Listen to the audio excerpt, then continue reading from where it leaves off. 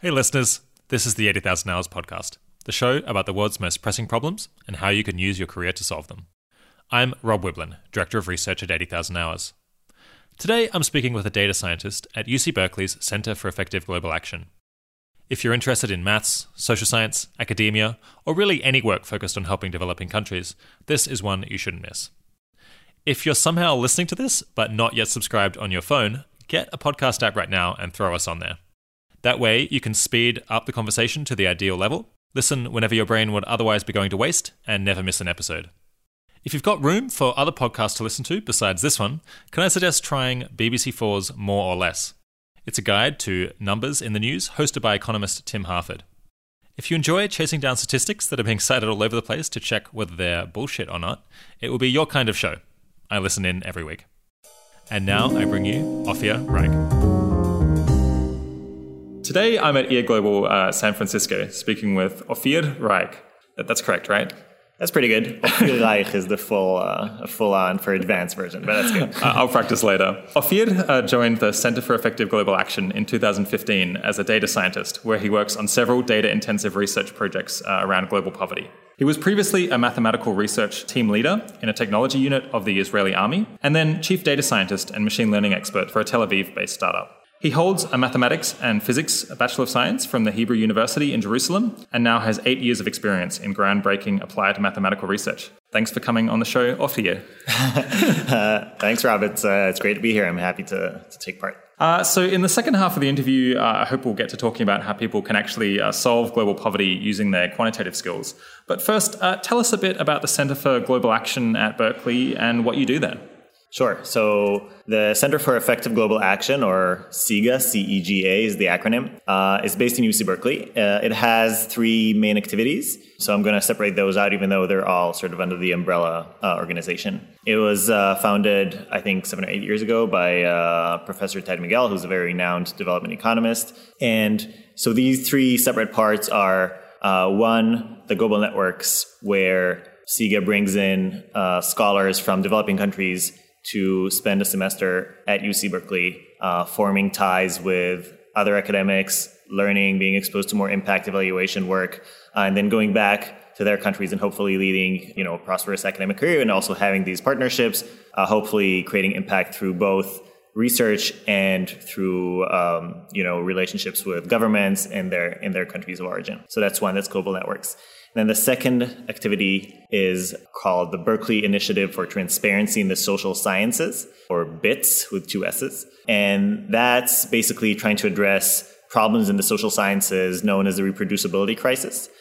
So many of the results reported in science journals are either false or problematic or don't reproduce, meaning somebody tries to recreate the same research and then they get different results. And so that's a big problem for science. And so the Berkeley Initiative for Transparency in the Social Sciences, along with some other actors in this field, tries to promote better science practices, such as open data, where you have your data. If you do research, your data should be available to other people to try and, see if you maybe analyze it wrong or if there's some other reason, and find, trying to build on your work.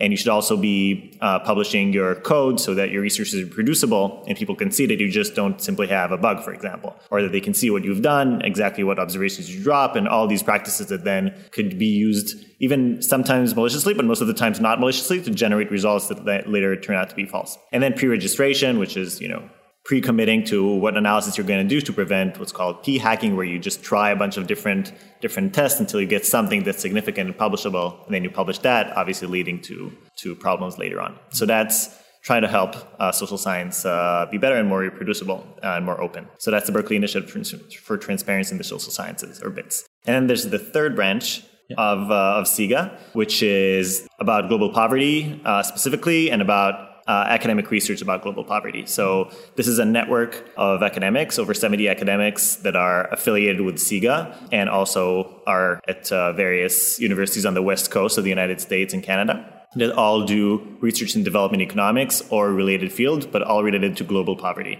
So some engineers and some computer scientists, all trying to invent and then do research and test solutions to problems of global poverty. And that's the one that you're in. And that's the one that I'm in, yes. So CEGA, the staff, directs these pots of funding and compete it out to to academics to produce top-notch academic research about the problems of poverty so that we understand it better, find better tactics for poverty alleviation, and so on. So what kind of specific data science research projects are you working on at the moment? So I'm currently working on 3 projects.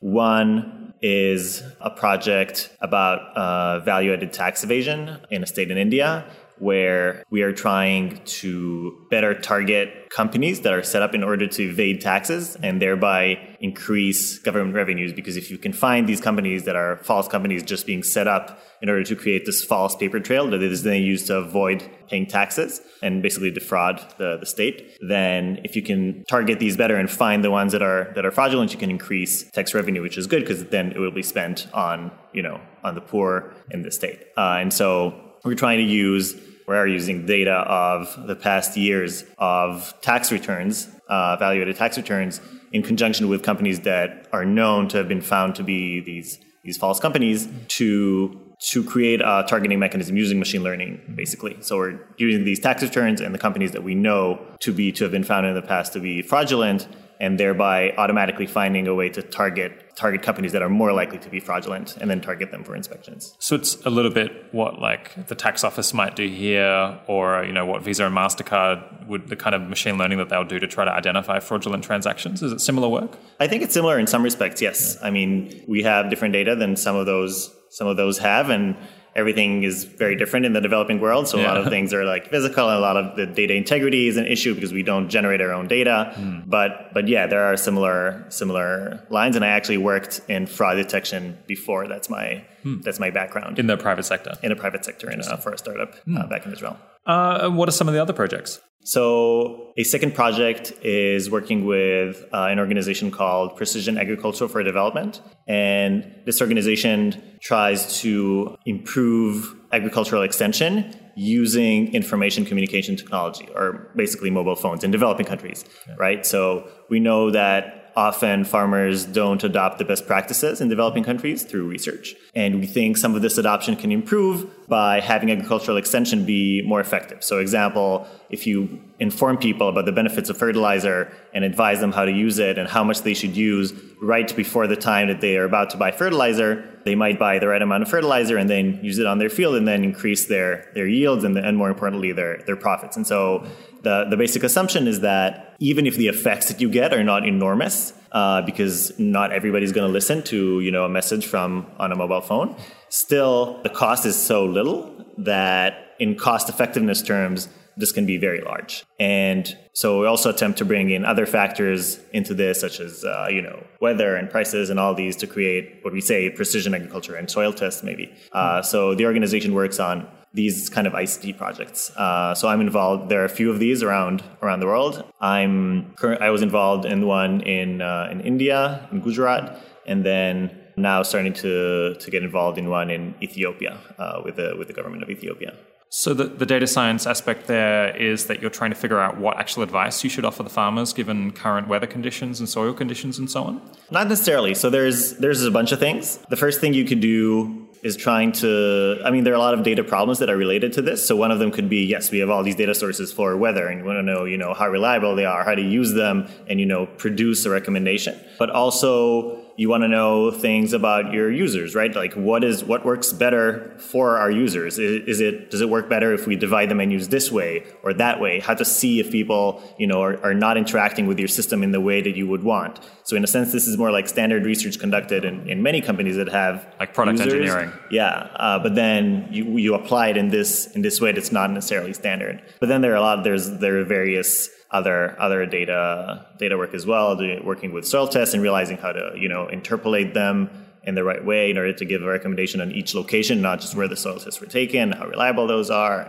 and many others. Do you ever worry that you might be sending out bad advice, or are you pretty confident that it's better than what people are doing already? So we often rely on other agencies to produce some of this advice. So, for example, you have the agricultural authorities in several of these countries that do rigorous testing and have test plots and have a lot of research around this. And we also try to very rigorously test what we're doing. So we're hoping to constantly improve this and also always know and always measure. How do you test it? So we often have either A/B testing for many things that you can find with your system. So if you're familiar with that term, it means basically you have, a group of users, and then, for half of them, you randomly let them use the services that exist today. And for the other half, randomly selected half, you let them use, the variation of your service. And then you compare the interaction of those two groups with your system and you see how it works. But we also do many randomized control trials, or RCTs for short. And so these would be, having some kind of change to the system and then measuring outcomes either in calling people and asking about their satisfaction, about their change of behavior and so on, or ideally really measuring yields. The problem with this in agriculture is that it takes a long time until you actually see the yields. And so you're searching for things that are a little more immediate. Yeah, I was thinking you're going to send text to some people and not to others, and then you have to go out and measure the yields, or I guess ask them to say what yields they got. Is that how you test it, or? Yeah. So that would be testing the yields in the end. But yeah, for example, there's a randomized control trial that sort of spawned Precision Agriculture for Development, this organization, which is in India by Sean Cole, one of the co-founders of the organization, and Elish Fernando, where they did just that. They had a voice service where they would call farmers once a week with an automated message about relevant practices for that week. And farmers could also call in and ask questions, and those would be answered by agricultural experts. And so they did a randomized controlled trial where some people were exposed to this service and some weren't.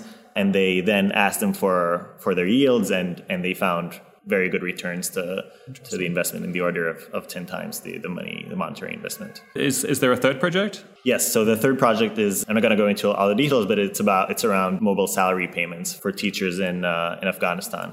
And so the point is that the current payment system may be not optimal. And so the Afghan government is thinking about shifting to paying teacher salaries through mobile money, like M-Pesa, if you're familiar with that, or it's like Venmo, but in developing countries that have had it for many years now. Yeah. It's probably better than Venmo, right? Yeah, it works on a feature phone as well, which Venmo doesn't. So added advantage. But so they want to pay teachers this way and see the benefits of this, whether it works better, and reducing these transaction costs and allow these things. And so the research team is evaluating that effort. Skipping back to the tax evasion case, what kind of data do you have to work with there when you're trying to identify these fraudulent companies? Mm-hmm. So first of all, we're working very, very closely with the government on this. So this is very much a partnership, which is a good way of doing these things if you want something to actually happen in the world. And we have the universe of value-added tax returns from the state in India. And so we have every return that every company filed for the past few years. They file every quarter. And so we know who sold to whom for how much. So we have the full network of these different companies and who interacted with whom at which time period and so on. So that's one piece of it. But then if you're familiar with machine learning, in order to make a prediction, you need what's called labels. We want to predict fraudulent firms. And so we need to identify the difference between fraudulent firms and firms that are not fraudulent. And so we have a set of firms that the government has identified in the past as being fraudulent because they have their sort of current manual review process where they inspect these companies, and then they go to inspect the company and they find that there's nothing there. This company only exists on paper. And so we have those as our labeled set, and that's what we use for our predictions. Hopefully we'll continue to work with them to have them act on our future predictions. So, get the data and then produce further predictions to have them inspect these future companies and then have those feed back into our system to improve our system. How different is a complicated machine learning approach to just seeing what characteristics are correlated with a company being fraudulent in the sample that you have? Is it much more successful? And is it like that much harder to grasp what's actually going on? So it's not always simple to know. And this data set, though it might seem very comprehensive, doesn't tell you very intimate things about this company, right? It's sort of very kind of, it's all anonymous, right? You know who sold to whom, but you don't know what these companies do or what their business is. We don't even fully understand all the mechanisms by which these fraudulent companies act and how exactly all of this works. Do they sell to each other? Do they have a complex network? You don't know all these things. So I definitely think domain expertise is crucial in this, and I think we'll learn more as we go on. But I don't think it's as simple as saying like, oh, okay, there's this single indicator, and you just look at that, and that's very correlated. Because we see, again, get a little technical, we can see that when we add these more complicated machine learning approaches and added what's called more features, so more different features of our data and all these sort of different characteristics of these firms and their behavior, we get much better results. So is it already useful, the algorithm that you have? So I'm always kind of skeptical and cautious. So I think for the standards of many machine learning applications, it is useful in the sense that, we can see that our predictions are good on our data, but I want to be cautious about that and say that I'll only really believe it when we actually get data and then produce this list of recommendations of companies to inspect, and then we inspect them and see, that they're really, a percentage of them are bogus. It's like the trick of the magician giving you the envelope and then you open it and it's, your dollar bill that you signed in there, right? So we have to give those and actually see that it actually holds true. What are some other interesting things that SIGA is doing? Are there any projects that stand out? So it's important to say that a lot of these projects are carried out by SIGA affiliates that are professors in various universities. And so we have, again, over 70 affiliates, again, for this global poverty research. But most of them are in your office. Yeah. They're on various, almost none of them are in our office. They're on various universities, not even the same university. We're based at UC Berkeley, but they're along the West Coast. And they do a host of interesting research projects, from better measurement of poverty, from using remote sensing from outer space, to a lot of, huge, large-scale RCTs, randomized controlled trials, such as, evaluating the effect of, voucher systems in India is a project that a SIGA affiliate called Kartik Muralidharan has performed, I think is excellent. And so there are a lot of these very exciting research projects by different people. How much impact has your work or SIGA's work as a whole had?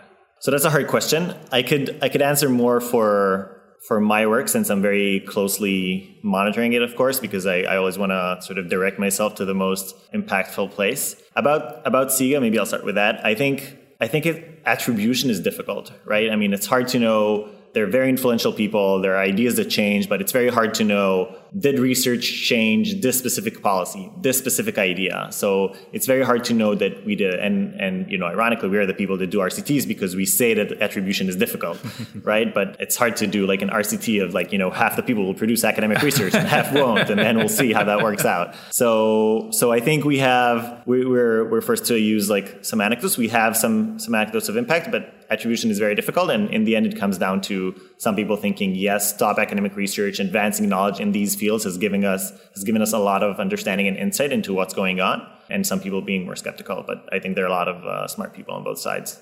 Can you think of any cases where it seemed like funding was redirected based on your insights, or like policy was changed in some way?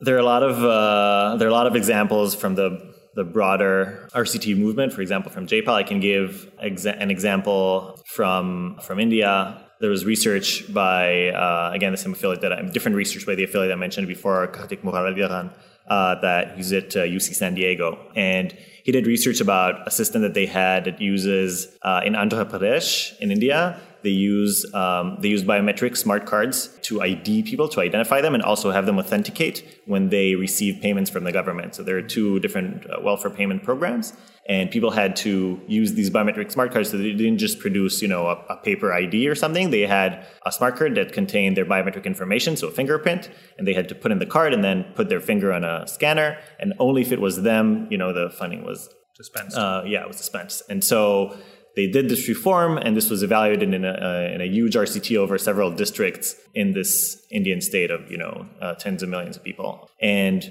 they found that what's called leakage, which is a euphemism for corrupt officials stealing some of the money intended for beneficiaries, has been significantly reduced by millions of dollars, which is much more than the program cost. And so Kartik tells the story that they were in a government meeting with very senior officials, and people were saying, this program sounds good, but in fact, I know a story from my village where this person wanted to get the benefits, but they didn't, or this other story when people said this new system takes them longer. And so they were able to produce this evidence of saying, look, we surveyed thousands of people and it takes less time. It reduced leakage. More beneficiaries get what they wanted and what they deserved. And also there's overwhelming support for this program, right? So there's like over 90% support for this.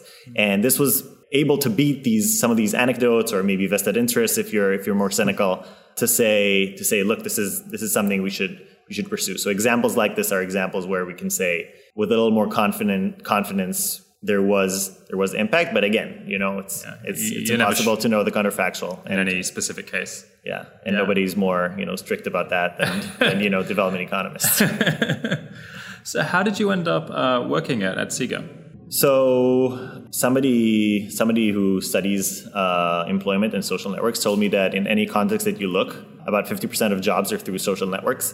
It's not through all these assignment mechanisms. And so I found it through social networks. When I decided I wanted to work on global poverty, I did a lot of research on my own to see, what are people saying? What's the most effective thing? And I found that a lot of the people that were saying very smart things about world poverty were these people at JPAL and SIGA, a lot of these development economists. What kind of people are you thinking of? Chris Blattman? Also, Esther Duflo and Abhijit Banerjee. Poor Economics was a book that was very influential for me. I felt I highly recommend it. It's very well written. It's a great exposition, introduction to development research. And I felt these people are saying, they seemed like the most thoughtful about it, right? They don't seem to have an ideology driving what they're saying, or there's free markets are always best, or it's only more aid that's going to help us. It's just we just need more money. They said, well, let's take an approach that measures these things, and then we'll see. And I felt like they had a lot of very good insights and also seemed integrated. And so I applied to a few of these organizations, but what eventually came through is I spoke to a person who's a professor of economics, who's Israeli, that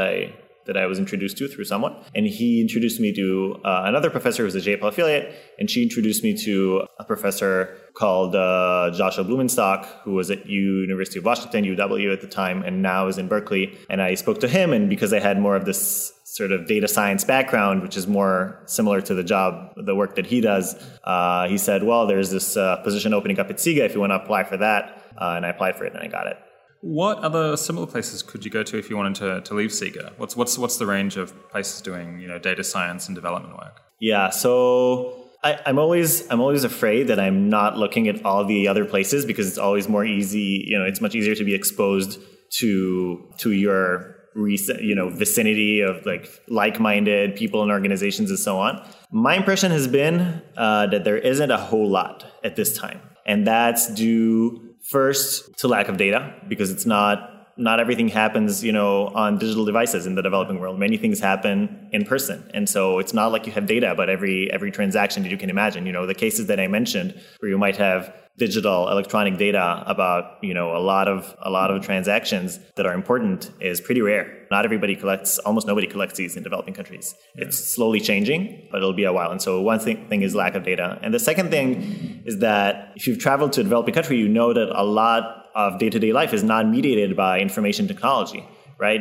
People go and work in their fields in rural areas, and that's what they do. And they get paid in cash, and then they might call their friends with their phones, but a lot of what they do is not that. So if you want to influence them somehow through technology, you don't have a lot of endpoints, right? It's not like in the developed world where many people, a lot of what they do is in front of a computer and they surf the web all the time, and you can find them and influence the way that they do things. So these two things combine to the fact that there aren't too many organizations where I feel like they need a data scientist now. Certainly not the most effective organizations. That said, I think there's good work being done both in academia and in these specific cases where you have a lot of data and you have somebody that's more reform-minded. And I think in these cases there might be a large impact just because this approach hasn't fully penetrated there as it has to industry. But if you have the mindset, like we have, many people in the tech world have, is data is going to solve everything, then I would say that's not the case in the developing world. You might be a bit disappointed in India. Yeah, just a little bit. So the other large one, I guess, is JPAL at MIT, right? That might be the most similar organization to SIGA. Yes, JPAL and IP are sister organizations of SIGA. We work closely together. What are the main differences, if there are any? Sure. So one difference between SIGA and JPAL. So again, this is talking about the branch of SIGA that's about development research and not about, transparency in the social sciences or the global networks, which are just different activities. But for development research, there are a few differences. One is that SIGA affiliates are not strictly economists. JPAL affiliates, as far as I know, they're all in economics. And so SIGA has a few people like Josh that I mentioned that is a computer scientist and some engineers, political scientists. And so that is a bit broader. The second is obviously what I mentioned, the geographical focus. It's on the west coast of the US, so no other universities. And then JPAL also has country offices. and IPA as well, and Innovations for Poverty Action. So they also have country offices where they actually implement randomized controlled trials. SIGA doesn't have country offices. And so when our affiliates, some of whom are also JPL affiliates, want to implement their field research, if they are doing field research, then they would go through JPL or through IPA or through another implementing organization. And so SIGA staff deals only with sort of the US-based activities of, grant making and communications and those things, and not the actual implementation of the programs. What are the benefits of working in a kind of top academic environment like you would have at UC Berkeley? Is that something that people should really be focused on getting access to? I actually think it is. I think I'll explain what I think is great about it. So there's two things that I feel, especially many effective altruists or people that are more inclined to solve these analytical problems, and that's their strong point, could benefit from that. One is that working in a top institution, you really are working with people that are very smart, very capable, very good at what they do. Which, if you've worked in various companies of people with various talents, it's very important. There's a lot that you achieve with a group of very smart people that you can rely on, to do their best, and you can, communicate your ideas. You gain from their ideas, and decisions are being made well. So very talented people is important. The second thing I think is the sort of combination of brand name and existing connections. So, if I think of myself 2 years ago, I think I had similar talents, less knowledge about development, but not something that I think would be an obstacle if I wanted to work in a new organization. But I had nowhere near the same connections that I do now from knowing people. And many of these people, again, all these projects that I mentioned, I did not approach the government of a state in India. These were existing connections that people have cultivated over a long period of time. And I think they're better at this than I am. And so I'm very happy to have people who have that strong point do that and have my work be what I'm good at. So I think these connections are very, very valuable, and using people's existing connections is a very strong reason. So you got your current job through networking, and I guess now with an even bigger network, you'll be in an even better position to get whatever kind of job you want next. Hopefully. Fingers crossed. If I want to be, the Prime Minister of Ethiopia, not sure how much my network can help, but yeah, definitely more opportunities now. Are you thinking that academia then might be different from working in a non-profit, just delivering an intervention, that perhaps the network or the intellectual standards might not be as high as if you're at a great university? I am concerned about that. And again, I don't know the nonprofit sector very well. My impression is that some organizations are more dedicated to impact evaluation, to monitoring, to these things, and some are less. And as a result, some are, I think, provably very effective, and some are not. So I think I would definitely be concerned about working in an organization that goes on gut or goes on things that are sort of not quantitative, results based, inference, all these things that you want to empirical. Really be sure that empirical, to be sure that you're having the impact that you would want. I think some are. So people have diverging views about who's as a recipient of a project or a beneficiary or a government in a developing country, who's better to work with. I think there are advantages each way. I think some people say, they trust us because we're academics. We don't have, we're not, for example, USAID that might have some other ulterior motive or something like that. They know we're in it for the knowledge or for the benefit. Some people say that, academics are a little too, they're not stable enough, right? You complete the project and then the academics don't stay for many years after that. And so I think there's, ups and downs to both. I guess if you went to a nonprofit, you might find people who excel in a different domain, like operations or implementation and things like that. But it would take you away from the academic track potentially. That's also true. I mean, if you're pursuing an academic track, then you probably want to be around academia, and that's how the system works. You need the recommendation letters, you need the network, and that sort of stuff. So you and SIGA are also interested in reforming problems in academia to try to make kind of published papers and their results more reliable sources of information that people can really trust. Tell us a bit more about that. Sure. So that's not my main focus area, but I'll tell you what I know. I think this is extremely important. So if you're familiar with the way scientific research works internally, then you know that there are a lot of these practices in social sciences, but also in other sciences, that are a little problematic. For example, you only publish results, or results tend to be published if they are statistically significant, meaning that they couldn't have happened by chance. But this statistical significance can sometimes be engineered. One way that I mentioned is just like testing, secretly having 20 hypotheses and then just testing 20 of them. So one of them will be, with a significance level of 0.05, which means it'll happen by chance once every 20 hypotheses. Obviously, it would happen because you tested 20 hypotheses or, on average one. And so if you only publish that one and don't let anybody know about the other 19, then you create a result, it's published, but obviously it's just false. So this, about, I think 10 years ago, there started being a discussion in scientific circles about this being a very, very present problem. So this is not some edge case. This is a problem that happens a lot in mainstream science, in top institutions. A lot of the practices were this way, and sometimes people were not even aware that these are, harmful practices. It's just what you did, what you learned. And so there started being a movement around this and a lot of hype, and this was called the reproducibility crisis because people would it was called the reproducibility crisis because people would, try to reproduce the same research. And obviously, if they test my hypothesis that I just engineered somehow and they're going to try and recreate the experiment, they're not going to get the same result. It won't replicate, right? And so it's not reproducible research. I prefer to call it the published results being false crisis. Makes it very clear what the problem is. Yeah, you're right. It's not that, it's about something intangible as reproducibility. It's about, science not producing the truth, which is a big problem. And so if you think about it, the problem might be clear, but the solutions are not that easy, right? I mean, how would you know that people didn't test a lot of different hypotheses? How would you know that people didn't, do whatever, play with their data a little bit in a way that would produce these results? And so there's emerging research about better practices to do this. One example that I mentioned before is releasing your data from your experiment and also the analysis, so that anybody can check that your analysis is correct, at least, at the code level. And they could also say, well, now that we look at the nitty-gritty of the analysis, we see that actually they dropped, 30% of their observations and never reported them because, people didn't answer a specific question. And this causes like sample selection, or this is a problem that would bias the result, and they can publish the criticism. And you can obviously realize why the individual scientists might not always have the incentive to make these available. So we need to create the incentive environment to do this. Right. Another thing is pre-registration. That's another good practice. That's where you commit to the analysis that you're going to do beforehand, before you collect the data, before you do anything. So you can't then gerrymander the analysis to get just whatever result you want. Exactly. Or if you do, people will know because, you didn't even list it, or you listed it, number 50 in your list of analysis that you're going to do. And so people will say, wait, what about the first 49? What happened? Yeah. Don't look at those. don't worry about those. Oops.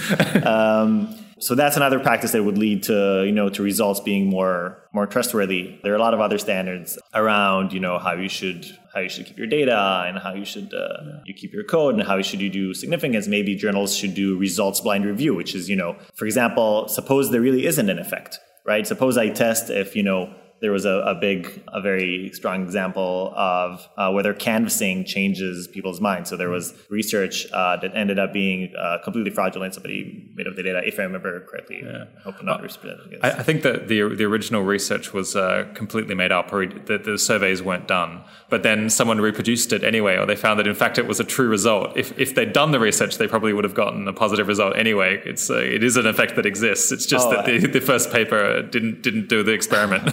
Oh, interesting. So I thought it ended up being not, the results not reproducing. But okay, anyway, we'll go back and double check that, and I'll link to that. But anyway, the point was that just because something is like a flashy, new exciting idea doesn't necessarily mean it should be published over, rejecting a well-established hypothesis. So if somebody were to do an experiment about something that's very well known in psychology, or that many people think is important, you wouldn't want the result to be published or not published based on what they find, right? The state of the world, right? You want it to, so the idea is to say, let's do a results blind review where somebody submits their research proposal, they submit everything, and then they say what the interpretation be both ways, and people review that article, that paper, and decide if to publish it or not this way. Without knowing whether it has an extraordinarily strong result or a null result. Right. Yeah. And then you then publish it and people know the truth. And that's a way to sort of protect ourselves from some of these effects. Yeah, so this issue of the science producing false results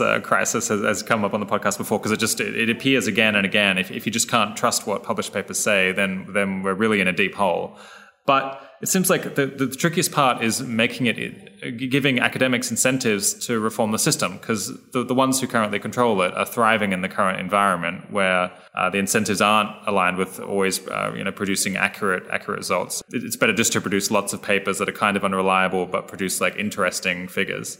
Are we making progress on actually reforming the system, given that there must be like many people who would not be in their interest to see the system change that much? Yeah, so I think there is progress that we're definitely making. So more and more journals have an open data and open code policy. So they require this of people submitting their papers. So we are improving in that respect. And so I think the incentives are slowly changing as people realize how much of a problem this is and adapting. And part of the work that BITS does at SIGA is promoting these with journals, which I think is extremely important. Do you know what's driving that change? Is it personal shame, or is it a sense of that people actually they really do want to find true results, and so now that they realize that their processes aren't so good, they want to fix it up? Or is it coming from the top, perhaps, that people don't want to fund research if the methodology is dodgy, even if the researchers might prefer to do it that way?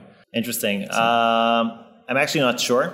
Yeah. If I had to guess, I would say that we sort of deceive ourselves about how many of our actions are driven by first principles and deduction, right? A lot of our actions are just driven by sort of what people around us do. And so I think many people did not think they didn't really internalize the fact that it's a bad thing, to try 20 different hypotheses until you get one right. That's how you did science. That's what they learned. And so I think now that the view is changing among scientists, it's increasingly becoming less admissible, and then everything follows from that. So just gradually you have a virtuous circle, I guess. So perhaps like some researchers, they're really passionate about this topic of accuracy in science, and so they adopt it because they really care about it. And then other people around them notice that they're doing it, and they're like, well, I guess in principle this is a better way to do it, and so they pick it up as well, and it kind of spreads like a virus, or I suppose a Justin Bieber music video. Exactly like Justin Bieber.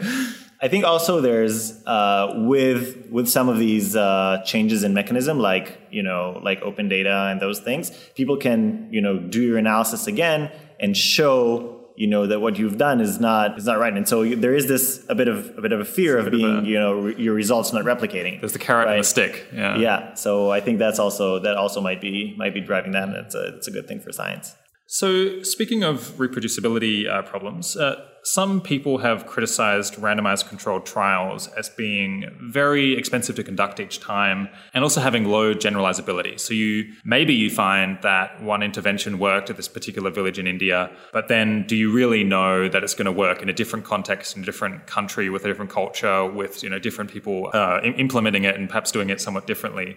So if you have something that's quite expensive and perhaps just doesn't generalize that much to other cases, are RCTs actually that useful, and are they good value for money? So I think it's a very general question, right? I mean, there's a whole spectrum of RCTs, and obviously the best ones are worth the money, and maybe the worst ones aren't worth the money. I think with respect to generalizability, I can say two things. And again, I'm not the foremost expert on this, but one is that there has been a meta-analysis by Eva Vivalt, which found that RCTs broadly do replicate. It's not a correlation of 1, but it's a correlation of, I think more than 0.5 or something like that. So there is some kind of, there is a correlation. It's not like we do these RCTs and then each one produces a different result, and we'd have to do 10 or 20 of them in order to be certain of something. That said, obviously different contexts have different states. And so the second response that I heard from Rachel Glenister, who's the director of JPAL, is that what you should generalize is the principles being learned and not, the effect sizes or the results exactly, right? And so if you understand that teaching at the right level to the class is very beneficial, because in many developing countries, teachers teach way above the class level, the grade level, and so children broadly don't understand much and then don't improve over the years, then this is a lesson that's more general and can be applied in different contexts. Your specific intervention of, separating the class into, various things could differ with, the implementing partner or with, the context. Maybe in some countries it would work, some countries it wouldn't, and so on. But the general principles might hold, and those are the things you should generalize. And if you have your theory of change, then you can single out these things in theory of change that might or might not work in a different context and sort of, check the boxes and see that they do work and then implement. I do think,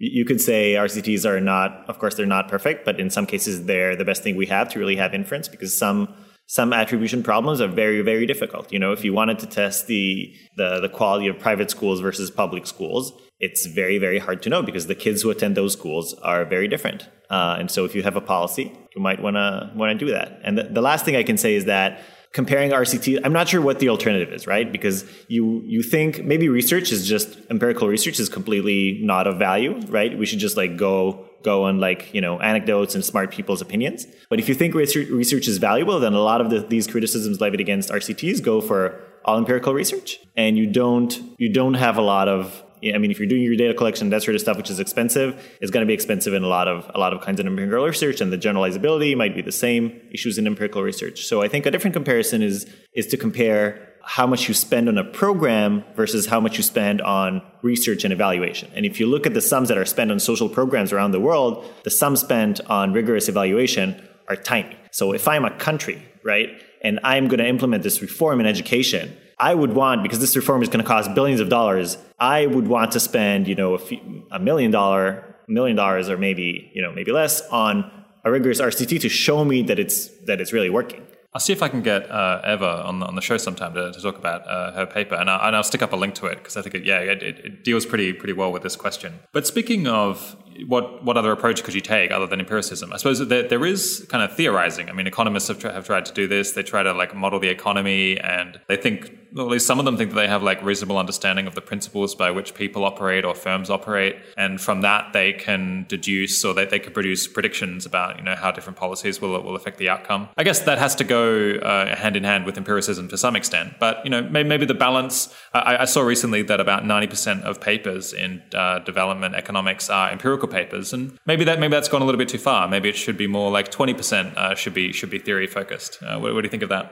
So I do know that this is a good point to again remind the listeners that I'm not an economist, so my formal training in economics is not very wide. So quoting smarter people that are more knowledgeable. I think a lot of economists criticize development economics for not being enough theory driven, and I would say that's what I like about it. Okay. Because I honestly think a lot of these models, they just leave out important things. And we don't know that these things are important. And in some situations they are, some situations they aren't, right? And so some problems can be solved without a model at all, or they can solve, with a, consultancy approach, which is we'll be smart, we'll be analytical about this, we'll figure it out. And some can't. And so I'm skeptical of a lot of these models. And I think if you look at these predictions for a lot of these models, these are not predictions. Somebody would say, well, there are these two opposing forces. One says people are risk averse. On the other hand, people want to invest, to improve their utility. So what will they actually do? Well, we don't know. It depends on how strong these are in a specific context. Yeah. So, I think what drew me to, again, sort of the development economists that are in the mainstream today is that a lot of them didn't seem very, ideological about the theory, and we were very empirical. We go, we talk to people in the villages, we see the problems, we research, and we understand the context very well. But we also are rigorous about the methods, and we don't let general theory guide us because it often misguides us. There was recently a debate between Lant Pritchett, who is an economist at the Center for Global Development, and Chris Blattman, who's a development statistician. I'm not sure what his affiliation is, but Lant Pritchett was arguing that he thinks kind of the biggest gains in development are really to be had at the macro level with big policy reforms. And he points to the case of Deng Xiaoping, reforming communist China to be somewhat more market-oriented and allowing foreign investment and allowing big manufacturing industries to grow and people to earn profits and so on. And he thinks that the gains there were so large that they really kind of swamp the gains that you might get from testing individual interventions and then scaling them up, given the kinds of money that's available. So to him, he thinks maybe doing more RCTs and just trying to move a bit more or less money towards different social interventions might be a bit of a distraction. But Chris Blattman, who does this kind of research, pushed back on that. Do you have a view on this debate? I think so. I listened to it or read it. I think you do, and I thought Chris Bratman's response was very thoughtful, and he said, yes, growth is very, very, very important. And, I agree. If I could push a lever and accelerate given developing countries' growth by 1%, I would, give a lot of money to get in the room that has that lever. But we're not really sure, unfortunately, on how to do that. So it's hard to, what Chris says is that it's hard to link, the day job of a growth economist to these changes. Maybe we could have some reforms that are useful. I do think from an effective altruism perspective, finding reforms that you think are very useful or there's the good evidence to say are useful and then strongly advocating for them in poor countries could be an extremely effective thing to do. So I definitely agree with that part. The part about figuring out growth, it could be that growth is made up of all these like different, good policies that we do separately. And it's not like growth is not a single atom, but it's composed of many of these good policies. So, figure out good policies. You think institutions are the problem? There are a lot of like good development economists that research institutions in developing countries and try to figure out, what are the efficiency costs of corruption, of red tape, of these different sorts of things. So I definitely think that's important as well. I'll stick up links to both Lant and Chris's various interviews and blog posts about this, so people can have a listen. It's very provocative, regardless of where you end up coming down. So, changing tack, what is it that drew you to apply effective altruist ideas to try to do as much good as possible with your career? So often people ask me these questions. I say moral absolutes, and I assume most people would laugh. But so I can explain what appealed to me. And so I think for a long time I thought that two main moral principles that I think are true of our morality of our ethical system is that one, there's a sort of symmetry between people. You can't want something for yourself and for other people, want it to be differently. Another way of looking at it is the veil of ignorance, or, golden rule, perhaps as well. Yeah. Treat others as you'd want to be treated. Yes. And so if you apply that, that symmetry to other people in the world, clearly, if a poor African can decide what I should do with my finances, they wouldn't decide, yes, I should keep all of them. I should just do whatever it is that I do and, live with my happy family and everything. They'd want me to do something about it. So that's one. And then the other thing was that I felt like there was no moral distinction between action and inaction. So you're responsible for your actions, and deciding, not to think about a problem or not to engage with that problem is a decision. It's an action you take. And you're responsible for the consequences of that action. So, if I decide to spend all my money on cars, I'm responsible for the action of not spending that money on something that benefits other people. So, and if I spend my career on, working for whatever trading company that I think doesn't really improve the world and only keeping the money for me, then I'm responsible for that decision. So you don't even think that the action-inaction distinction really makes sense in principle. It's just a spurious idea. Yes, exactly. I think when I thought about it long and hard, I figured out that there are many cases where you can't really even state what's the action, what's the inaction, right? I mean, if I had to press a button to keep all my money from going to charity, and I press that button, is that action or inaction, right? I think it's a good point. And I think also you can also apply, the symmetry or the golden rule to that. Like, would I want other people to use the action-inaction distinction as a justification to do something that would harm me? I probably wouldn't accept it, right? Just if they just said, well, but this is what we were doing. It sounds like you're pretty sympathetic to utilitarianism. Would that be fair to say? Somewhat, yeah. I think, there are some issues, obviously, but I think I like the sort of smaller set of assumptions that I indicated, because I think they would be agreed upon by many people, whereas the sort of utility thing where you start doing, math and summing things, a lot of people would be averse to that, but they might agree to these sort of principles. But I do think there's a lot of merit to that, yes. Yeah, interesting.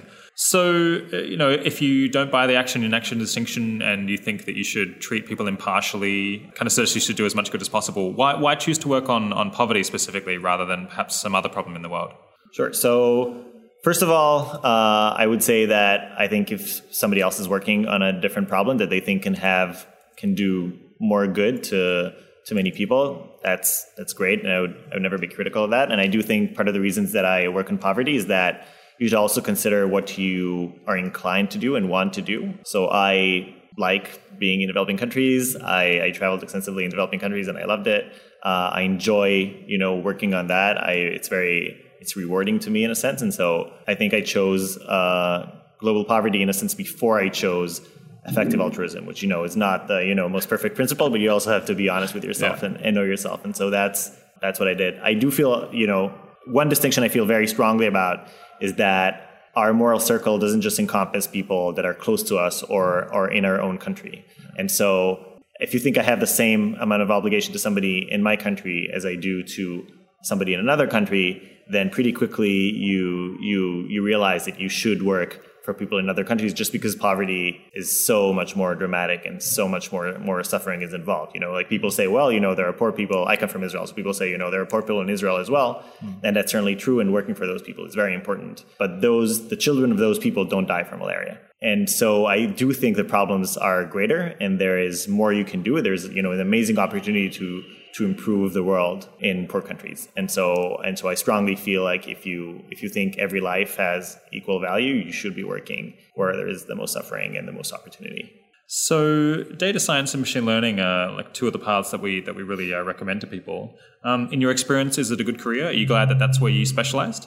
I love it. I think it's a great career. Everybody should be a data scientist. No, I think it's great for me. I think if you're inclined to that kind of work, you might enjoy, testing things out for yourself with a little code. You don't have to enjoy building systems, but you enjoy like getting results quickly. You enjoy looking into problems, getting to know them deeply, like sort of analytical, mathematical, statistical problems, modeling them. That's something I very much enjoy. I think if you enjoy those things, then data science has the added appeal of being very much sought after these days.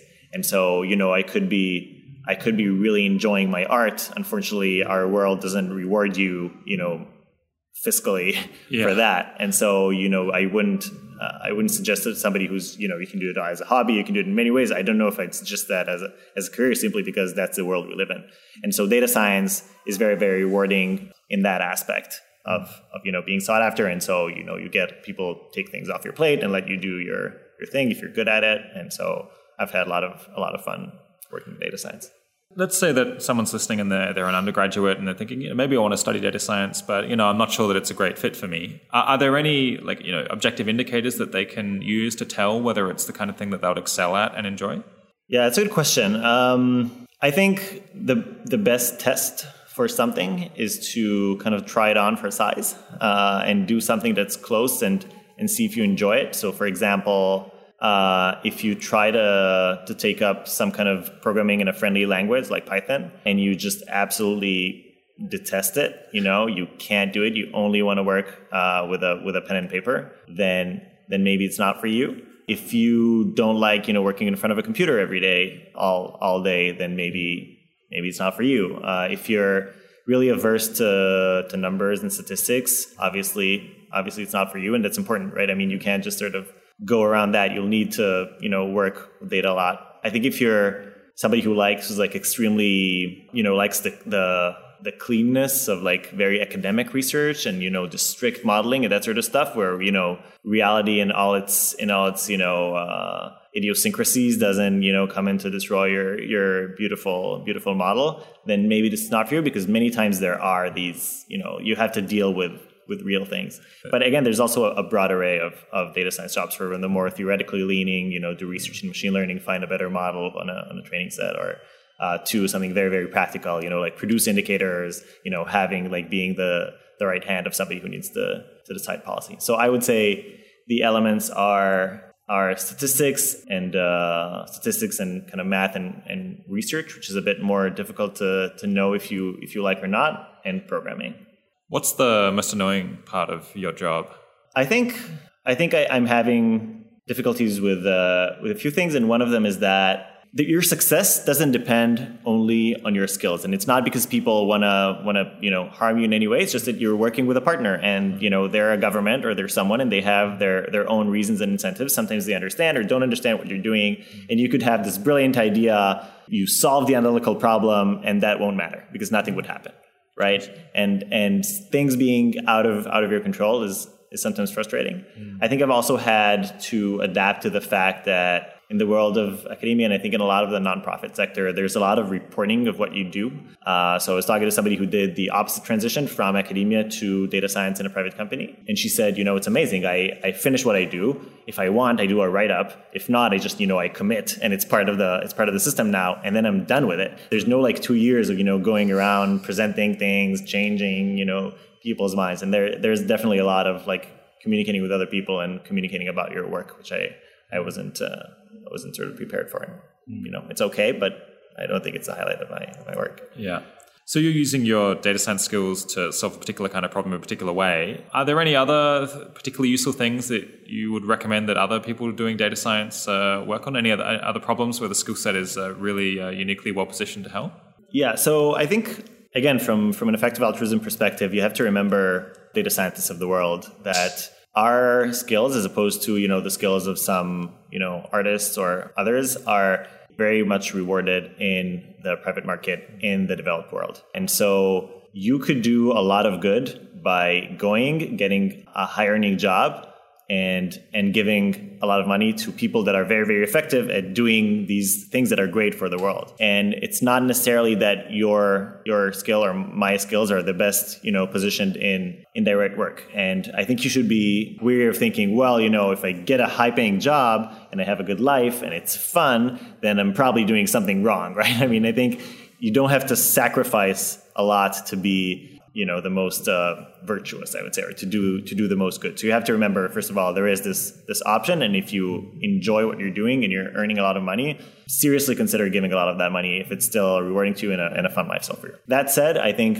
on global poverty, you should look for places where there is scalability, right? So large organizations, you're not gonna, doing data science on one village that has one specific program, you can optimize that program by 10%, but it's not gonna pay your salary. Or it might pay your salary in a system of perverse, incentives of donors and everything, but it's not a good thing for the world. So you should look for large systems where data exists and where the relationship exists and people are willing to change. So I think a lot of the promise is working with governments, because they have these large data sets. Sometimes, at least, they have the ability to create these data sets. They have the ability to change things that are very important. I mean, we discussed growth and institutions, so they have the ability to change those things. I think if you have an opportunity to get, so to speak, very close to the fire where these very important and large decisions are being made and contribute with your expertise, then that's a good thing. I think the last thing I would say is that you should always ask yourself, am I doing something that a local person could not have done, right? Is it really needed to have, this very high-end expertise here to improve things, because wages in developing countries are very low. And so if you can get 100 people to do something manually, maybe you're better off not having a data science project. Speaking of the things that you can do, what kind of stuff did you do in the Israeli army? Is that something you can talk about, or is it all classified? I can tell you, but then I'll have to kill you. That sounds like it's worth it.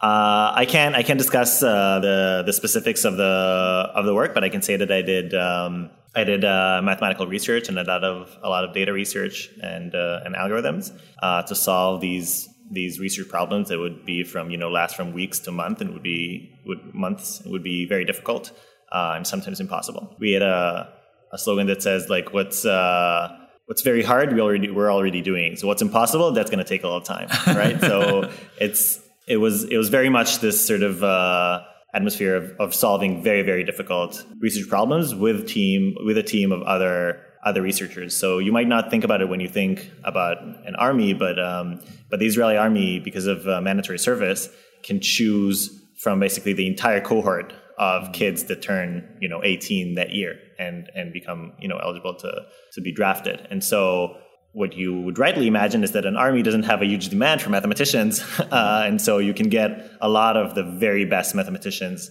in the country if you find them to come join this unit. And so there are a lot of extraordinary people, extremely smart people, extremely capable doing these things. And I think I both got training that's worth tens of thousands of dollars in salary, because before I studied physics and mathematics before going to the army, and I spent 6 years there, and that training was invaluable, because if you just study something like physics and mathematics, that's not immediately practical. You can go into academia, or you're going to have to do additional training in order to be a data scientist. But working there on like learning statistics and learning how to work with data really taught me a lot of the skills that I use today, but also these more, I'd say, intangible skills of how to do research, how to approach a difficult problem, and so to speak, bang your head against the wall until the wall breaks, and how to, pursue, say, okay, there's another tool that I would need. I'll develop this tool or I'll learn this skill. And also just having sort of a sense for data, just like knowing, oh, well, this seems like, something's off here. This seems like, it's going this way, learning to generate hypotheses and test them with data.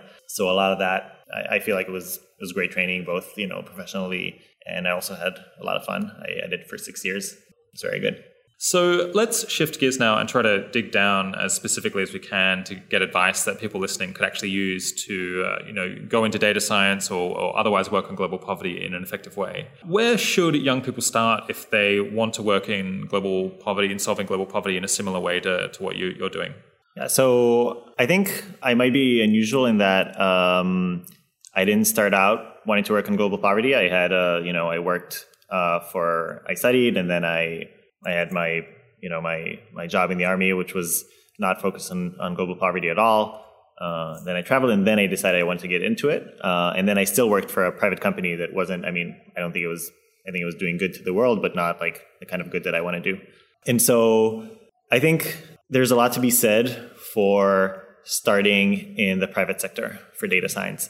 I think the work that I'm doing today might be more impactful, but it's not building up my skills as well as working in a private company. And there are a few reasons for that. One is that there are not many data scientists sort of hanging out in academia. And so it's hard to learn from other people. You'd often be alone in a project. There's a lot of need to sort of, you want to get the results. And again, this is, reporting the results and maybe publishing and that sort of stuff is not necessarily conducive to developing exactly the data science skills that enable best problem solving.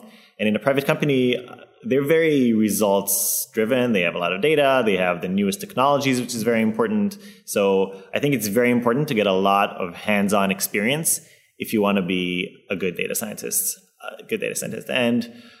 And I think a good place to do that is in the private sector. And I think it's also more important to sort of get your quote unquote credentials doing that, right? If you've worked for a private sector company and this company has a brand that you can use, then okay, you have this sort of stamp of approval that really helps going into other things later. I think I heard Will McCaskill say something similar on the Econ Talk podcast, and it resonated with me that if you want to work in the nonprofit sector, it's not sure that the first thing you should do, out of college is go work in the nonprofit sector.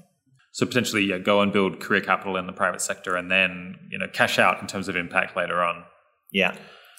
Is there a risk of going into the private sector and not building skills that are going to be relevant to like the specific research questions that you want to do in order to do good later on?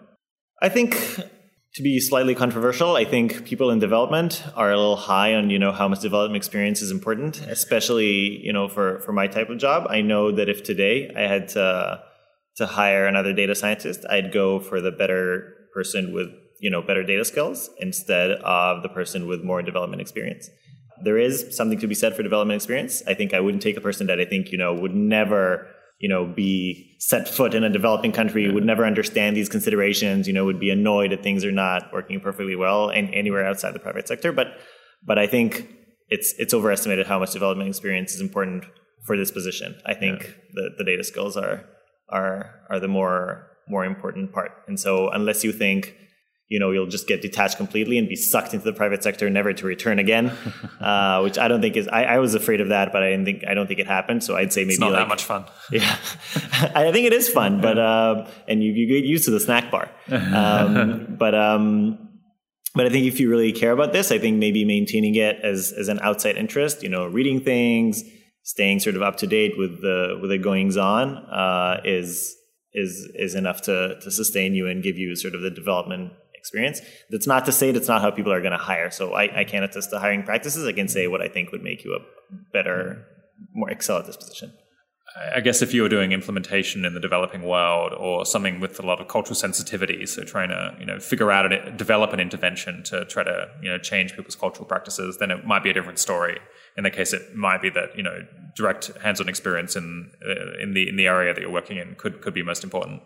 I think it could be most important, but again, I mean, it comes at the expense of other things. And if you're working in a different place, I think it's important to have an understanding of how real people work in developing countries. I think you can also get that by traveling or being involved with a project. It's good that you don't just do it by reading papers. I do think you get a lot in terms of like getting things to happen. If you're not going to do an implementer part, if you're going to do an implementer part position in the future, that's extremely important, I think. If you're going to do a desk job, crunching numbers, quote unquote, like working with data, I think you need this sort of data experience. And so if you spend your time, making sure that a lot of people do what they're told, which is very hard and very important, you're not necessarily getting those skills. Would you like to highlight any other options or paths in tackling global poverty that are different from the kind of data science that you do that you think are particularly promising that could have a really big impact? Yeah, so I have two sort of inklings. One, which is sort of related, is that, and it's a bit cliche, but development economists that are very impact-minded, I think could have a huge impact on the world. Like all of these projects that I mentioned, I did not create these projects. The people who created these projects are development economists, or in partnership, of course, with governments. And so if you want to take that route, you would have a lot of influence and you can use it to have a lot of impact. That's one. The second thing is that I think if you're a very talented but also resilient product manager or marketing person, I think you'd be a very cool addition to the world of poverty alleviation, because I think modern product development practices have not, percolated all the way through. And so people aren't forming the tightest feedback loops. People aren't, doing a lot of A/B testing. People aren't constantly measuring their outcomes. That's one thing. And then if you're really good at marketing, maybe you can be an incredibly talented lobbyist to lobby for a reform and working with governments that can, or very large entities that can implement these very large scale changes. So I think maybe that's not, marketing is maybe not what you associate with working in developing countries, but I think those skills could be very useful. Often people can struggle to get their foot in the door, trying to work on a problem like global poverty, where there's a lot of people who would like to work to solve global poverty because it's quite a fulfilling and like well understood and well appreciated problem.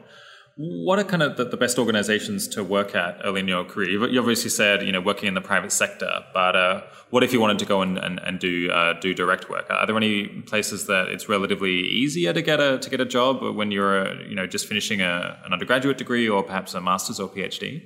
I think getting out of like undergraduate or a master's, if you're around academia, I think there are both like academic projects you could be working on, and there are also organizations that tend to be very leaning towards academia. Maybe they were founded by academics, or maybe they're, they do a lot of M&E, sort of monitoring and evaluation and so on. And so you can get a job in one of these organizations. I've heard someone advised to sort of similar to the private sector recommendation is that if you go to work in the nonprofit sector, don't start by setting up your own nonprofit.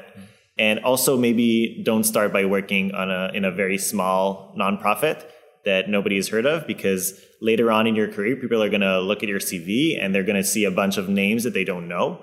Whereas if you worked for one of these like very large actors, again, this is sort of a stamp of approval to say, this person was, they know something. Whereas, everybody, if you think about it, everybody can just, found their own NGO and just write a cool name, and it's very hard to ascertain whether these organizations are doing good work or not, and whether this person has acquired skills. So I think maybe working for one of the larger organizations that have a brand might be a good idea. Going to the opposite end now, which organizations do you think are doing the very best work, where it would be ideal to aim to work at long term, as your career matures?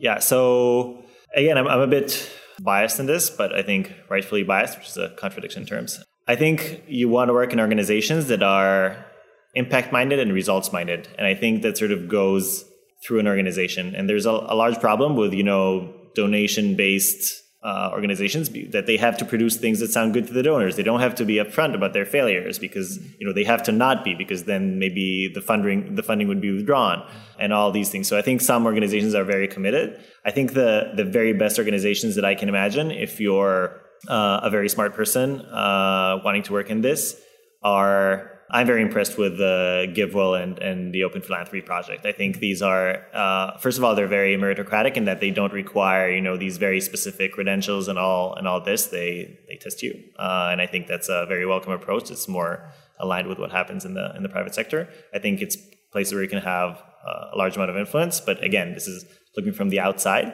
Working long term, I think working in one of these top-notch evaluation organizations, SIGA, JPAL, IPA, or working on academic projects can get you a lot of these very good connections, good knowledge, and that sort of stuff. There is a glass ceiling in working in academia, right? You'd be outside looking in a sense. So I think you have to be wary of that. You're probably not going to become a principal investigator on a project if you're not a professor. And so that's something to be aware of. I mean, you'd have to go a slightly different route, perhaps. It's hard to advance to the very, very top of these organizations. Are there any particular undergraduate courses or postgraduate courses or perhaps like data science boot camps that you would suggest people take a look at? I could mention a few things. None of these are recommendations you should trust, in the sense that I learned most of what I learned in the army. If you can go to the Israeli army, there's a specific unit. You'd get top-notch, amazing training and good people. But since this option is not open to most people, and even if it was, I'm not sure most people would be inclined. I think there's a good introduction to machine learning course on Coursera. It's very famous. You want to maybe look at Project Euler, which is this cool site that has these algorithmic problems that you solve using your programming language of choice. And it starts very easy and kind of gets harder, and it sort of give you a sense of what algorithm work is, and I think is a lot of fun. It's a good way to sort of go up. As far as courses, I'd say take these really the nasty skills courses that you're not going to do later. I'm a big believer in introductions. Like if there's something that you think, I will never study this on my own, take a class in it, right? If you're saying like, I think machine learning is important, but I'll never bring myself to really learn, the fundamentals or that sort of stuff, then go ahead and commit yourself to some kind of class that's going to be mean and get you to, do a lot of things hands-on, and will get you to learn these things. And I'd say go for the hands-on things rather than the very theoretical things if you want to do practical work. Do you think you would be doing more good if you'd gone out into the private sector, or just somehow tried to make a lot of money and then donated it instead of doing kind of directly useful work as you're doing now? So my best answer to this is that I'm constantly unsure, and that I think currently, if you look at, the results that I'm sure I've contributed to in the time that I'm working, I would not make as much impact. I mean, I've not had as much impact as if I was earning to give. But it's sort of to be expected, because earning to give is you get like immediate contribution. I think, again, data science is very rewarded in the private sector. And so I'm constantly reviewing this. I think as far as like expected benefit in the future, it's still shaping. I think the tide is starting to turn so that I have more impact with what I'm doing now. But it's something I'm constantly reevaluating and checking with myself. So I think two things. One, it's not at all sure that it'll have more impact this way. You get a lot of salary by being a data scientist in the private sector. And the second thing is that if you are going into this, you should be ready to have like a while before the impact starts, and it's not always easy. I think you probably would be doing a lot more good in your current job than if you were earning to give, but that's a whole other can of worms that we'll have to deal with in another episode to explain fully why I think that. What's the biggest downside of the career path you've taken so far? I think the biggest downside is living in the United States. Interesting. So I mean, I live in the San Francisco Bay Area, which many people think is the best place in the world. I think coming from Israel, where my family is, my friends are, my home is in a deep sense, my culture, that has been the hardest part, and then some aspects of the job and the differences from the private sector that I've highlighted. I think if you're moving to to a different country, then that's something to consider. But I mean, it could be different factors for different people. I think my conclusion from this is to say burnout is real. You should be aware of what you are not willing to do. And if you are an EA and you're thinking, well, I'm going to suffer from this, but it is the moral thing to do, I should do it. I should, move to Kenya because that's where I can work and do the most good. I admire you. Be aware that it's hard, and it might be harder than you think. And if it means that you'll be doing it for 2 years and then burning out and just ditching the cause completely, then it's not good. The gods of EA would want you to do something that you're able to sustain. Right? Sustainability is very important. To do something that you'd be able to do for a while to have a significant contribution over a long time. So in addition to all of the work that you're doing, you also keep a blog where you go and try to spend time with people who are living completely different lives to you and then kind of write it up and take photos. Is that right? Yeah, that's true. I have a travel blog. The way that I travel is maybe not the most standard one. When I travel, mostly in developing countries, but not exclusively, I like to go and experience firsthand the lives of people that are normal people that are just lead a life that's very, very different than mine, and I find it both a lot of fun and very very inspiring, because you learn all these different things that you thought, well, I thought humans are this way, but no, Europeans and their descendants are this way, and many people are not this way, and so it makes me reevaluate my my own life and the things that I'm doing, but I also enjoy it a lot. So I just, when I get to a different country or place, I find people that seem to be just like normal people living their own life, and then I try to join them for a while, and it works surprisingly well. They both agree and tell you about their life, and I learned a lot and have had a wonderful experience with it. Yeah. Do you think it's actually useful for your work?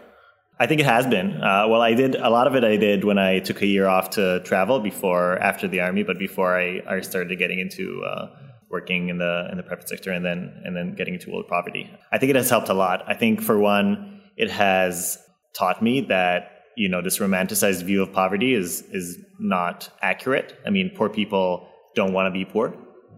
They suffer a lot. Improvements in their lives really help them. They make them happier. That has been my anecdotal experience. It has also helped me a lot, I think, today in understanding how things work, it's a bit hard to convey, but you can get a lot of fanciful ideas about how people make decisions or what services are useful to people. And, why don't, people in rural Africa adopt Bitcoin, right? Wouldn't that solve all their problems? No, it wouldn't, because you understand their problems better now, and you understand how they think about those problems, what they actually do every day. It's easy to see people through the prism of what I'm analyzing now. I'm analyzing their borrowing and saving, right? And so I think about them from this prism. But it's very useful to think, okay, what is this person concerned about when they, get up in the morning?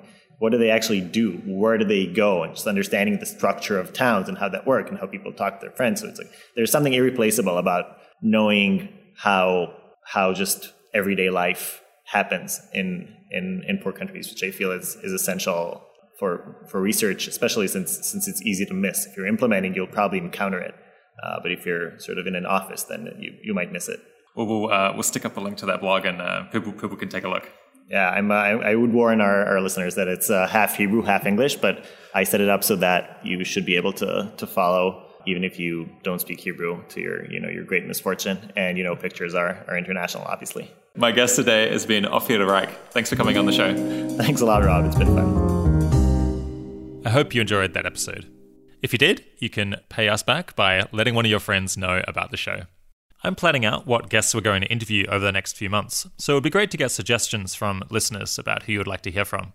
The ideal podcast guest is someone who isn't too senior, so they can speak their mind, and hasn't done a lot of media yet already, so the information we're getting out of them is new. But at the same time, they would hopefully have a lot of kind of detailed information from their own experience about how to do good, in particular within one of our priority problem areas. If you'd like to suggest someone to me, then you can just email me at rob@80,000hours.org, and I'll check them out. Thanks for listening. Talk to you next week.